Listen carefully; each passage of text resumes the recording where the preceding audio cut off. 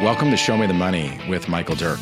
Show Me the Money is a podcast that is bringing in industry leaders in the commercial real estate sector that are either on the financing side, the development side, the acquisition side, disposition, brokers, investors, bankers, management companies, everyone that's in and out of the business and all facets of the trade, so that hopefully you can benefit if you're looking to grow your business, start your business, or maybe transition into something else. On this episode of Show Me the Money by Michael Dirk, we have Mr. Neema Ahadian. Neema is one of our top brokers with Marcus & Millichap up in West LA and Hollywood, and his resume precedes him, so there's not much more to say. You'll learn a lot from one of the top veterans in our company, work in the LA market right now in the multifamily industry. So please stay tuned, and I think you'll like what you have to see here. This episode was sponsored by Pan American Property Management. It's a great company, management company based right here in California with over 40 years of experience in property management, operated and owned by Rick Hegler and his family, has been in the business and really execute at a very high level. They have significant construction background, repositioning properties from top to bottom, from small rehab to mid to a very, very heavy deep gut. I've seen them take properties down to the studs before. I definitely think that they would be a great asset for you and your property if you are looking for a new management team. Rick and his team at Pan American have been excellent for our clients over the years, and definitely strongly recommend giving them a chance to earn your business. Please check the show notes for more and give Pan American a shot. This show was also sponsored by Neema Ahadian. Neema is president and CEO of the Neema Group, a very powerful group at Marcus & Millichap. They are investment brokers and have a full team up in our Century City office. And Neema has been one of our top performers across the country for many, many years. I definitely recommend, if you're looking for a BOV or just a consultant, or looking to potentially buy properties, expand your portfolio, or looking to trade out of assets and talk about the different moratoriums or things happening in LA County, no one would be better to talk to than Neema and his team. Again, very extensive background, very polished, experienced, and they will get right down to the point. He's looking at a long-term relationship rather than just a transaction. Again, give Neema Ahadian and his team at the Neema Group an opportunity, and I don't think you'll be let down. Thank you. Welcome to another episode of Show Me the Money with Michael Dirk. We have a very special guest today, Mr. Neema Ahadian. Neema, thank you for joining us today. Thank you for being on the show and taking the time. Neema is a Senior Managing Director of Investments at Marcus & Millichap. He has been at Marcus & Millichap for 23 years and is also the director of the Neema Group. He is recognized for his real estate experience with a specialization in multifamily investments in the Los Angeles area. In addition to being an essential resource to multifamily owners throughout Los Angeles and successfully representing both sellers and buyers, Neema has excelled in leading his clients through exchanges into different product types, including local and out-of-state offices, multifamily properties, retail and shopping centers, and single-tenant triple-net properties. Neema's previous apartment management experience, along with facilitating many successful multifamily investment challenges as investor faces. With his awareness and mindset, Neema is even better capable of finding opportunities and adding value for his clients. Neema also understands the importance of building long-term relationships with his clients, which is fundamental to his business and success. In order to best benefit his clients, Neema is not a transactional broker, as is apparent by the relationships he has cultivated over the years. Neema received his BA from Marshall School of Business at University of Southern California. Go Trojans. Yep. With an emphasis in international business from the Copenhagen Business School. He is a member of the National Multi-Housing Group and is an active in promoting landlord rights. Neema, welcome to the show. Thank you. Thank you for joining us. And a little bit for the viewers out there, Neema and I started the company about the same time, about 21 years ago. So we've been in the trenches and through a lot of bumps and bruises, especially in the current market we're in today. So, jumping right into it, Neema. Sure. What does the last year look like you and for you and the team out there? What is transpiring out there and what have you seen? So we're going through a couple of micro challenges that are unique to Los Angeles because we have a lot of anti-landlord legislation and sentiment. which is one of the challenges, including we still have, unfortunately, some COVID collections we're dealing with where tenants have taken advantage of the system and found ways to prolong payments that have hurted getting financing for transactions. Yeah. So you combine that with the rising interest rates, the overall feel of where's the market, and the challenges that we're dealing with are we're still active and our velocity is down maybe, less than half of what we were last year, but we're doing much more work. There's a lot more involvement on our side to be involved in almost daily communication, not only with escrow officers, but our clients, the lenders, the loan brokers, because there's so many more objections in front of us today. We're really trying to understand what could come down the road and how do we overcome it in advance, because the number of challenges that we're having are more than usual. Mm-hmm. And a part of that is obviously the cost of capital. Yes. Which is a moving target. Right. But one thing the lack of capital too, I guess, in that instance too. I mean, I'd say 75, 80% of our lenders from this time last year are effectively on the sidelines or out of the market. So, and like you were talking about with the moratoriums and tenants not paying rent, some lenders just look at it as a vacant unit, and that really hurts, underwriting. We had a 39-unit apartment building in Los Feliz that came on the market, and one of the interested parties that would have been a perfect buyer for the asset couldn't get financing. And he said, look, not only am I having a hard time on the debt side, I can't even get my investors to come in on a transaction today, given the environment. So that's one of the challenges where the asset and the pricing would have worked for this buyer any other day. Right. But today, given the challenges and also the fear of knowing of is this the right value? Is it going to be lower in 6 months? Should I just wait it out and see what happens? And that unknown, people are just like, we'll wait. There's a lot of unknowns, and other guests on the show have talked about, the unknowns in the market right now, the uncertainty. And some of our largest clients that we've worked with over the years, though, have run in when everyone's running out. And like back in, say the subprime, when everything happened back in 2008, 9, and 10, some of our wealthiest clients went in 2009 and 10 and bought things and just took rates. Okay, you'll give me a loan. Okay, great. Sure. And they look like heroes today. Yeah. So in the face of adversity and animosity that's going on in the market right now, it's very challenging. But I still think that, I'm a believer long-term as an investor in real estate myself, buying for the long run and creating wealth and looking at, the long-term hold versus a short-term look. Sure. Working things out, maybe taking that bridge loan, maybe taking that higher rate of 1 or 2%. I know it's expensive in the short run, but in the long run, when you do have a motivated seller that's going to meet the market, I think the buyers who are in the market here over the next 12, 24 months are going to really persevere and do well. I don't know if you agree with that. I agree with you very much so. And even there is that negative sentiment in Los Angeles, I see it as one of the best opportunities because Los Angeles is a metropolitan city that won't change.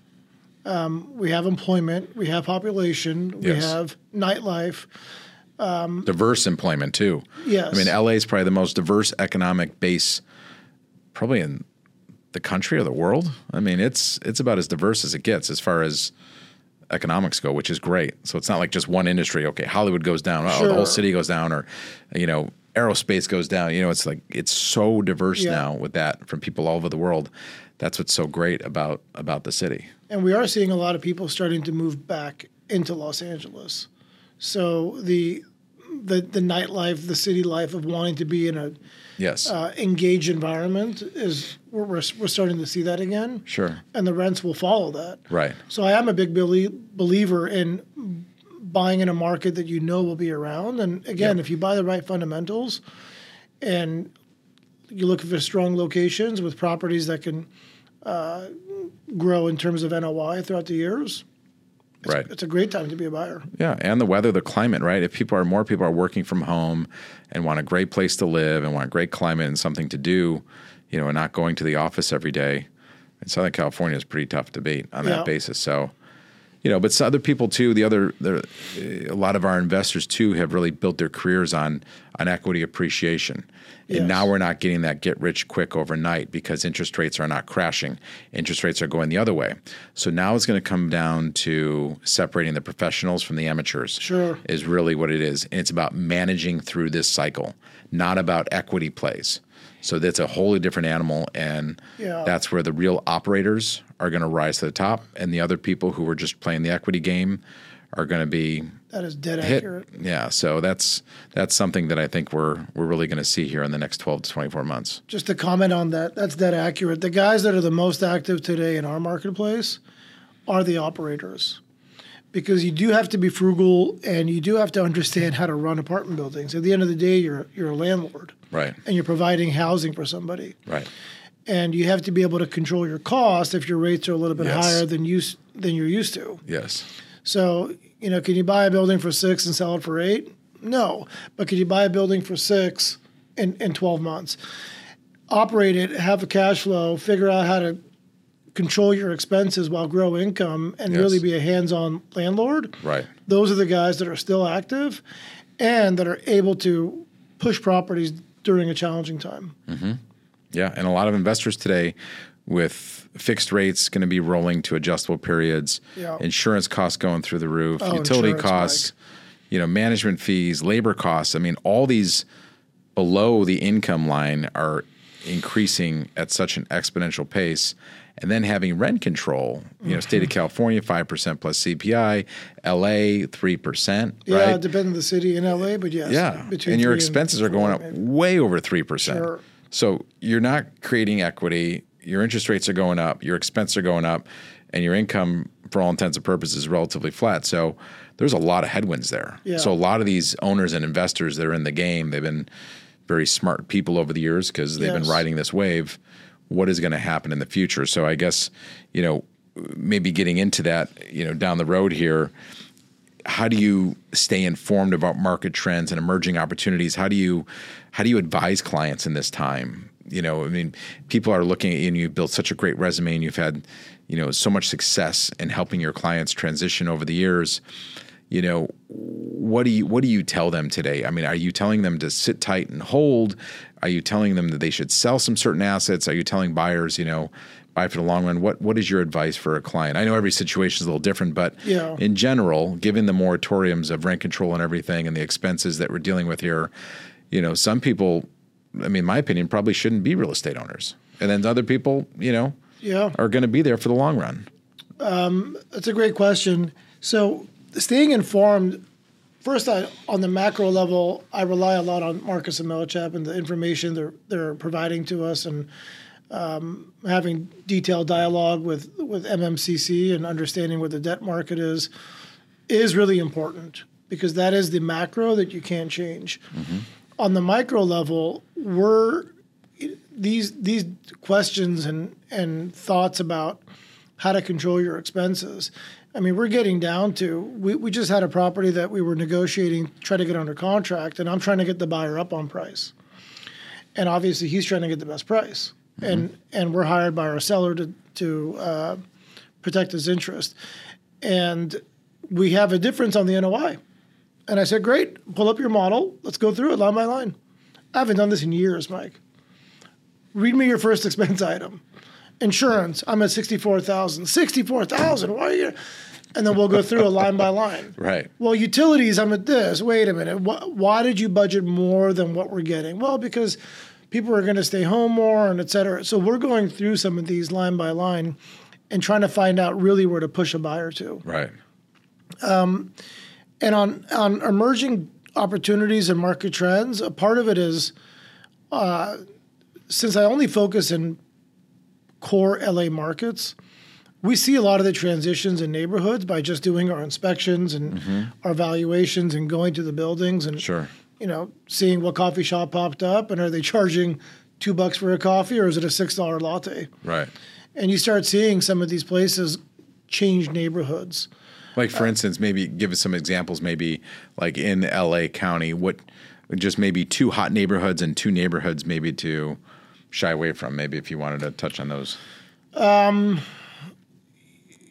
Well, Harvard Heights is a neighborhood that we sold a portfolio for of about 7 buildings. And we looked at it, and while we were doing our tours and inspections and all that, we noticed a few restaurants opening up that were the spillover from West Adams, which has really boomed. Yes. And it's between Koreatown, Hollywood, West Adams, and downtown. And then you started seeing some of these places open, and the rents slowly starting to follow as renters didn't want to pay some of those big premiums they were in these areas that have already gentrified. Sure.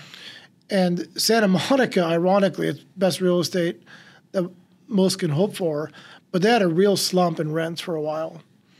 And we're starting to see a lot of investors go back into that market because they feel like the back into Santa Monica? Back into Santa Monica because the cap rates have gone up. Right. And I mean, I don't know how people manage that. They still have the vacancy control there, right? So if someone leaves, you can only raise rents by what they were previously paying. No, in Santa Monica, it's not decontrolled. They don't. Okay, got it. Okay. So you can go to any market rent. Okay, good. So being able to really drive the streets and looking at these properties and locations is one way that we learn, and of course, talking to clients, being connected with the buyers and understanding. I mean, we always ask, why are you buying this? Mm-hmm. And sometimes, it's a tough question to ask, but what's your game plan here? Sure. Why are you doing this? And that's when you start to hear about really some of their motivations and a lot of the developments that are happening in certain neighborhoods. Sure. And buying it for the long run, too. And you look at like SoFi Stadium, you look at that area 10, 12 years ago. Yeah. And that was a pretty blighted area. And all of a sudden, it's like, whoa, that whole area, blows up and changes overnight. Yeah. There's all these things and huge companies and corporations that can come in, whether it's city, government, or private corporations that come in and change an area. And then you bring in all the jobs and everything, too. There's all different things there. What areas would you maybe shy away from right now? Maybe just at least one area? Where would we shy away from? Downtown LA is really challenging. Right now it's challenging. Okay. There's a lot of new product on the market. Their vacancy is high. They're giving concessions up to 2 months. I've seen a few properties. Right. They're giving I've heard in certain cities like, Class A product up to 3 months of free rent in these Class A. Even downtown Nashville, where I'm primarily at most of the time, it, up to 3 months in some of these buildings. I think this is going to short-term attrition. A lot comes out of the product or out of the market at once. A lot of supply comes on market, but, who knows? I mean, are people going to go back to work in downtown LA again is the question. And will people need to work close by, or are they going to work a little bit further out and get a better, maybe, quality of life, a little larger place to live in, where they don't need to be by a major hub to alleviate some of that commute? I guess that's the question we need to ask. And one thing about downtown is that there is a really good amount of nightlife, restaurants, museums that attract people.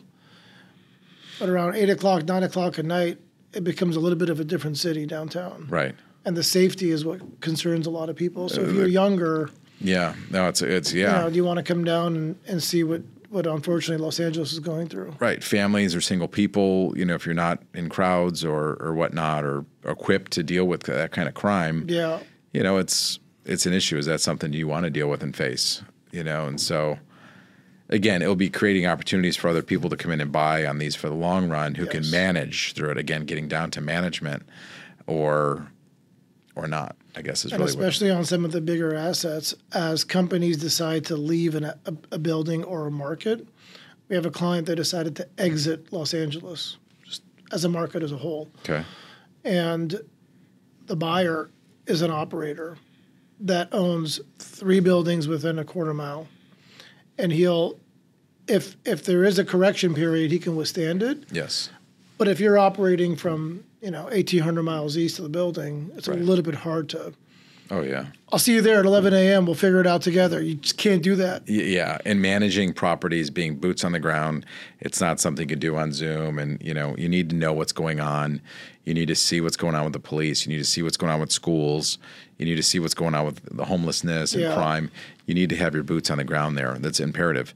And, Fannie Mae back in, the crash back in, 9 and 10, most of the buildings they had problems with were investors who were more than 100 miles away. Really? A lot of the properties. So the first thing that Fannie and Freddie and the agencies ask, how far is the operator away from the asset? So they want people, if it's a management intensive asset versus buying, say, a CVS or Walgreens or a Dollar General, where it's a non-management intensive asset, it's a checkbook club, or you go to your mailbox where you're not actually, managing it day by day. But on an apartment building, managing people, all the expenses and all the isms that go on around the building, you need to be close by.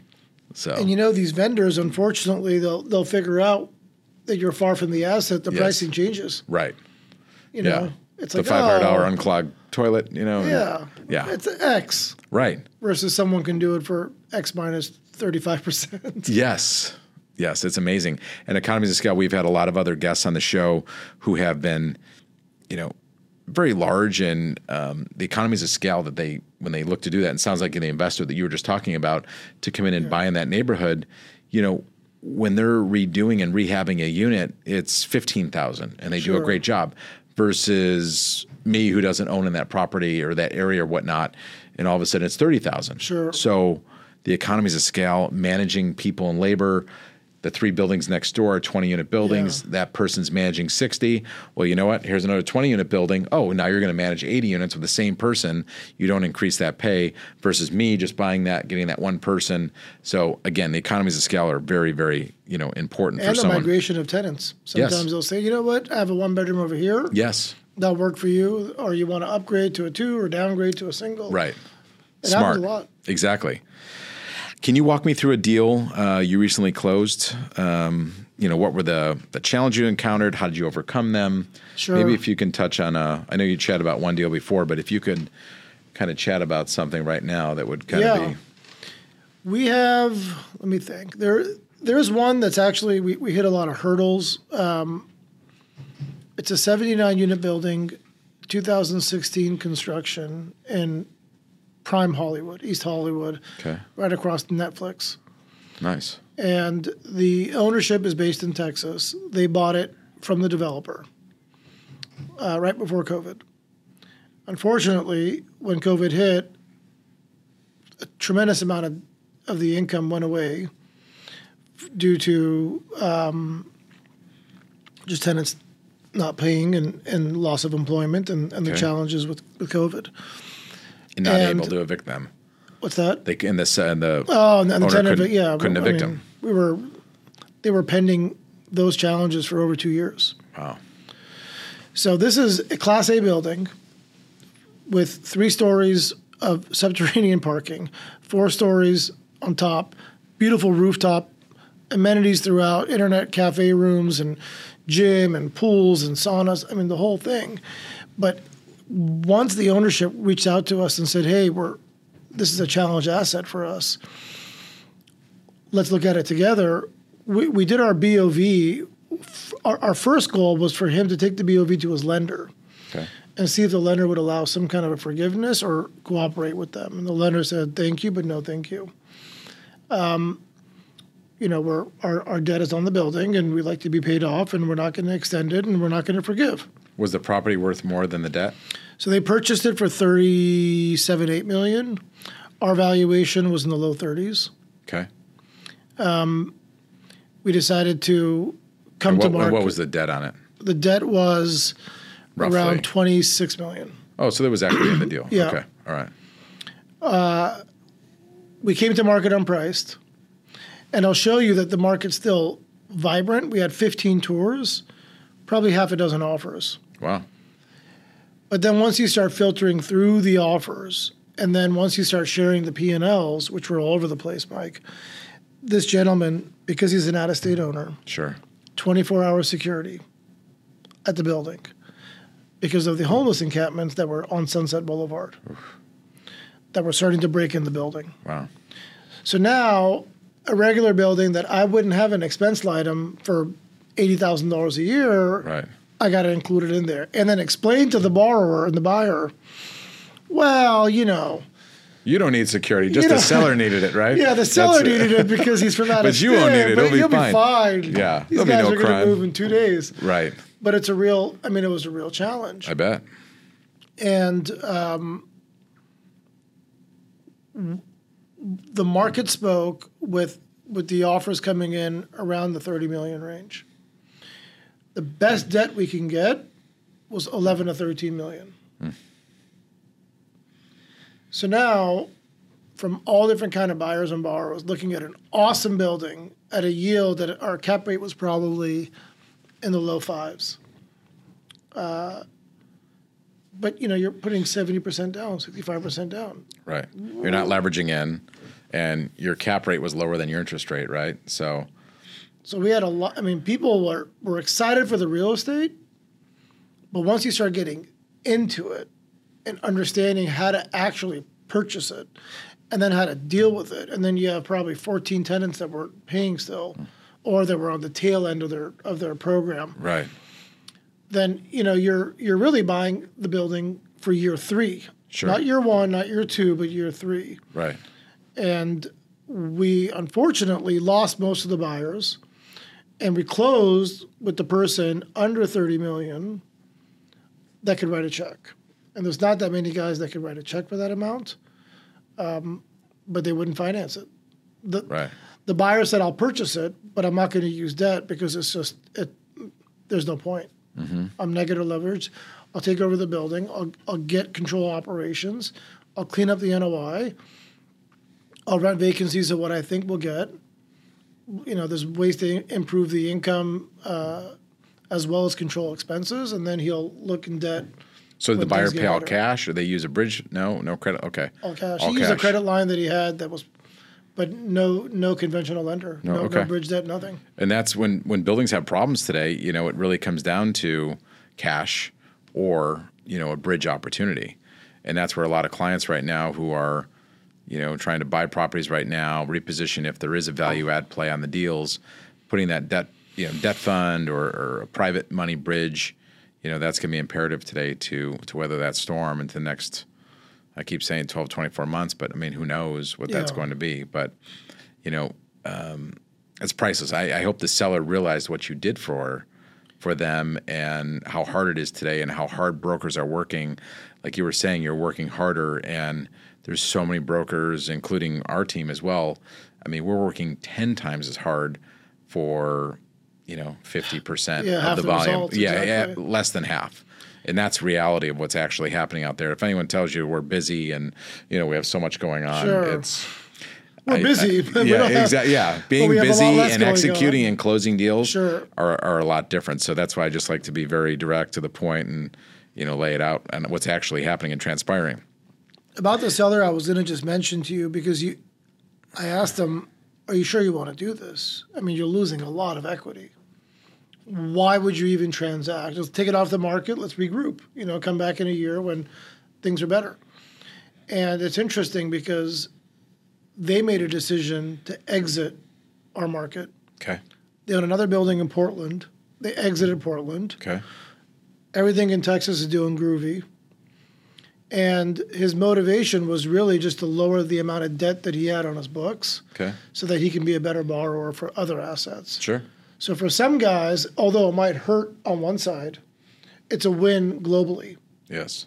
So they're not easy conversations. No. We talked about this the other day. Where a lot of it is just talking it through with them and saying, you know. We talked about, being a psychologist for clients or a psychiatrist, whatever you want to call it, but it's tough right now. And it's happened so fast and furious, over the past year, just to be able to talk to someone who's in the market so thick and thin like you are, right, and your team, and understand, and talking to so many principals and brokers and lenders out there to let people know that you're not alone in this, right? Yeah. This is a macro climate. This isn't like, just that wrong. building in Hollywood, you're the only person not making money in real estate today. Exactly. That's not the case, yeah, right? So that's a good point. People are feeling it.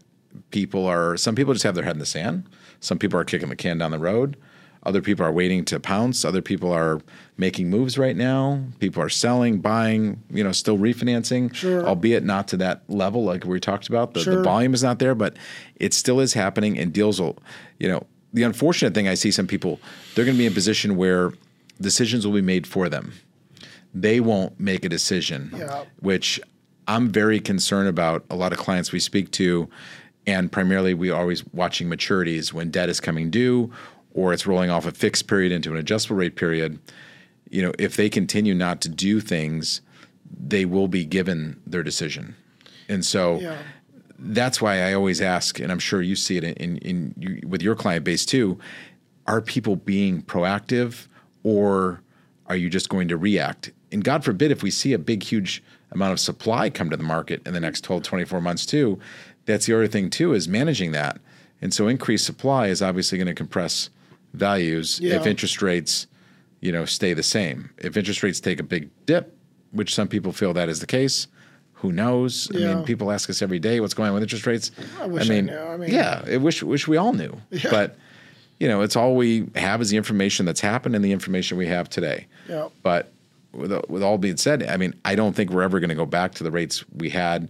I don't think we're going to have $5 trillion thrown in the market overnight for everyone to use and whatnot. So I think people have to become more in tune with the norm that here is the cost of a more normalized cost of money. Yes. The increased funds that were thrown in the market overnight caused somewhat of an asset bubble, and we need to manage around that. Yes. And so that's good to get your clients out on that basis and see, what do you want to do? It's nice to give them options today versus telling them the decision, in a couple of years to come maybe. And the ostrich approach is the worst approach.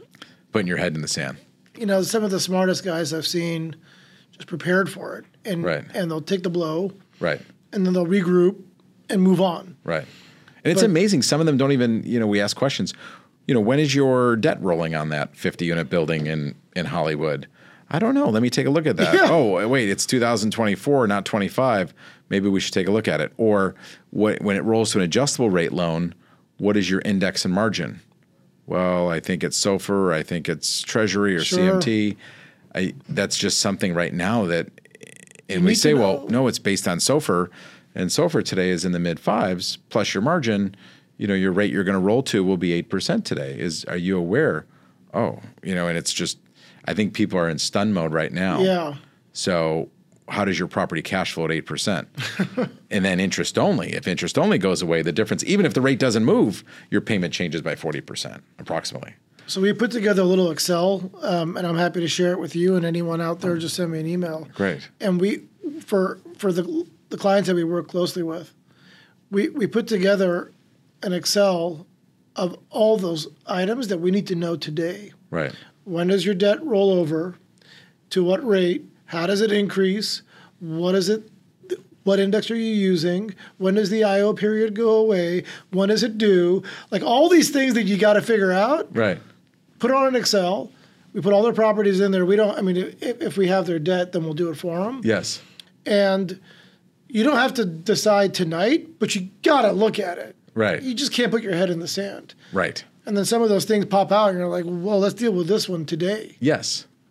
And I know you do a great job with your clients being a very senior broker in the firm, making sure it's good to point out all the variables and so that they understand what their options are. Again, it's the worst thing in the world to say, okay, well, Mr. or Mrs. Client, this is your only option. And that's the last thing we ever want to do. It's horrible. Yeah. One other quick point. Sure. Give me your high and give me your low in your career, if you can kind of touch on those two things. And on the low point, how did you bounce back from that? On the low, we've had so many lows. Which one do you want me to start with? Start with one that really, You have a recent one that's so small, but it's so frustrating because it still hurts like the first time. And even though, experience or whatnot and how many escrows we've closed, we still goof. Yes. And we had a client approach us on a 40-unit apartment building that he owned, and he owned the parcel next door that was a parking lot. And he recently bought it at a premium. Obviously, rates started changing, and he said, I have to get out. What's the best way to exit for the most amount of money? So we recommended to split the parcels, sell the building to an affordable housing operator and the lot to somebody else. Great. Took it to market, 2 separate buyers. We're moving quickly. Our escrow company sends the NHD report to the principal, but only the signature page. Doesn't include the report. And I goofed. I overlooked it. Okay. Didn't think it was a big deal. Right. 3 days before the close.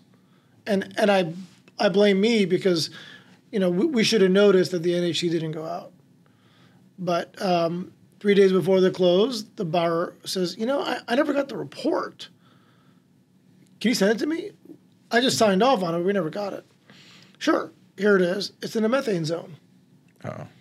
So now on a site that he was planning on building, it changes. Right. You got to do methane testing. You got to figure out what level of barriers do you have. Sure. So it was a low because, something so small becomes a big deal.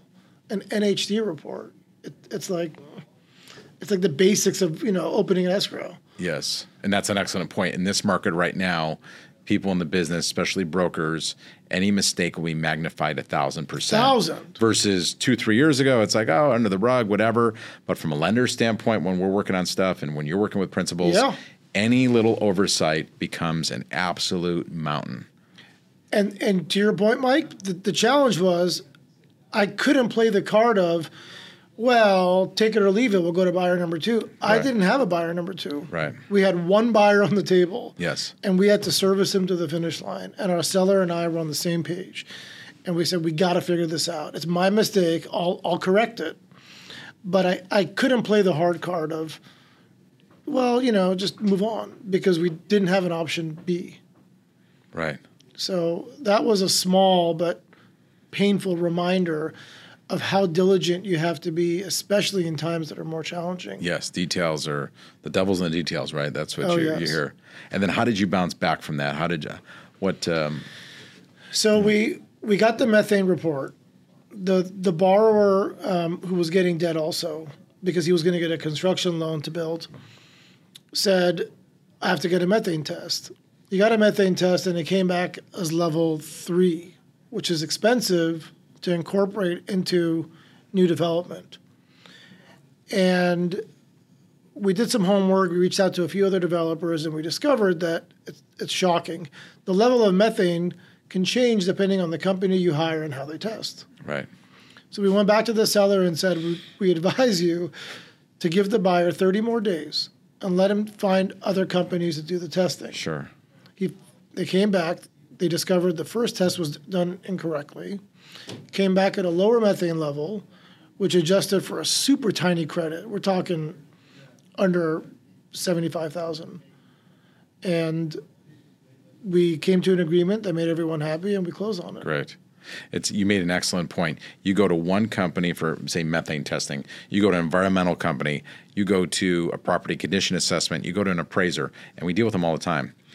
And people just think, oh, well, that's what they said. That's what it is. And it's not. Please get second, third opinions if something sounds off. We've learned so much over the years where you have to question, second guess. These people are human, and sometimes they're not even working in the best ethics of business.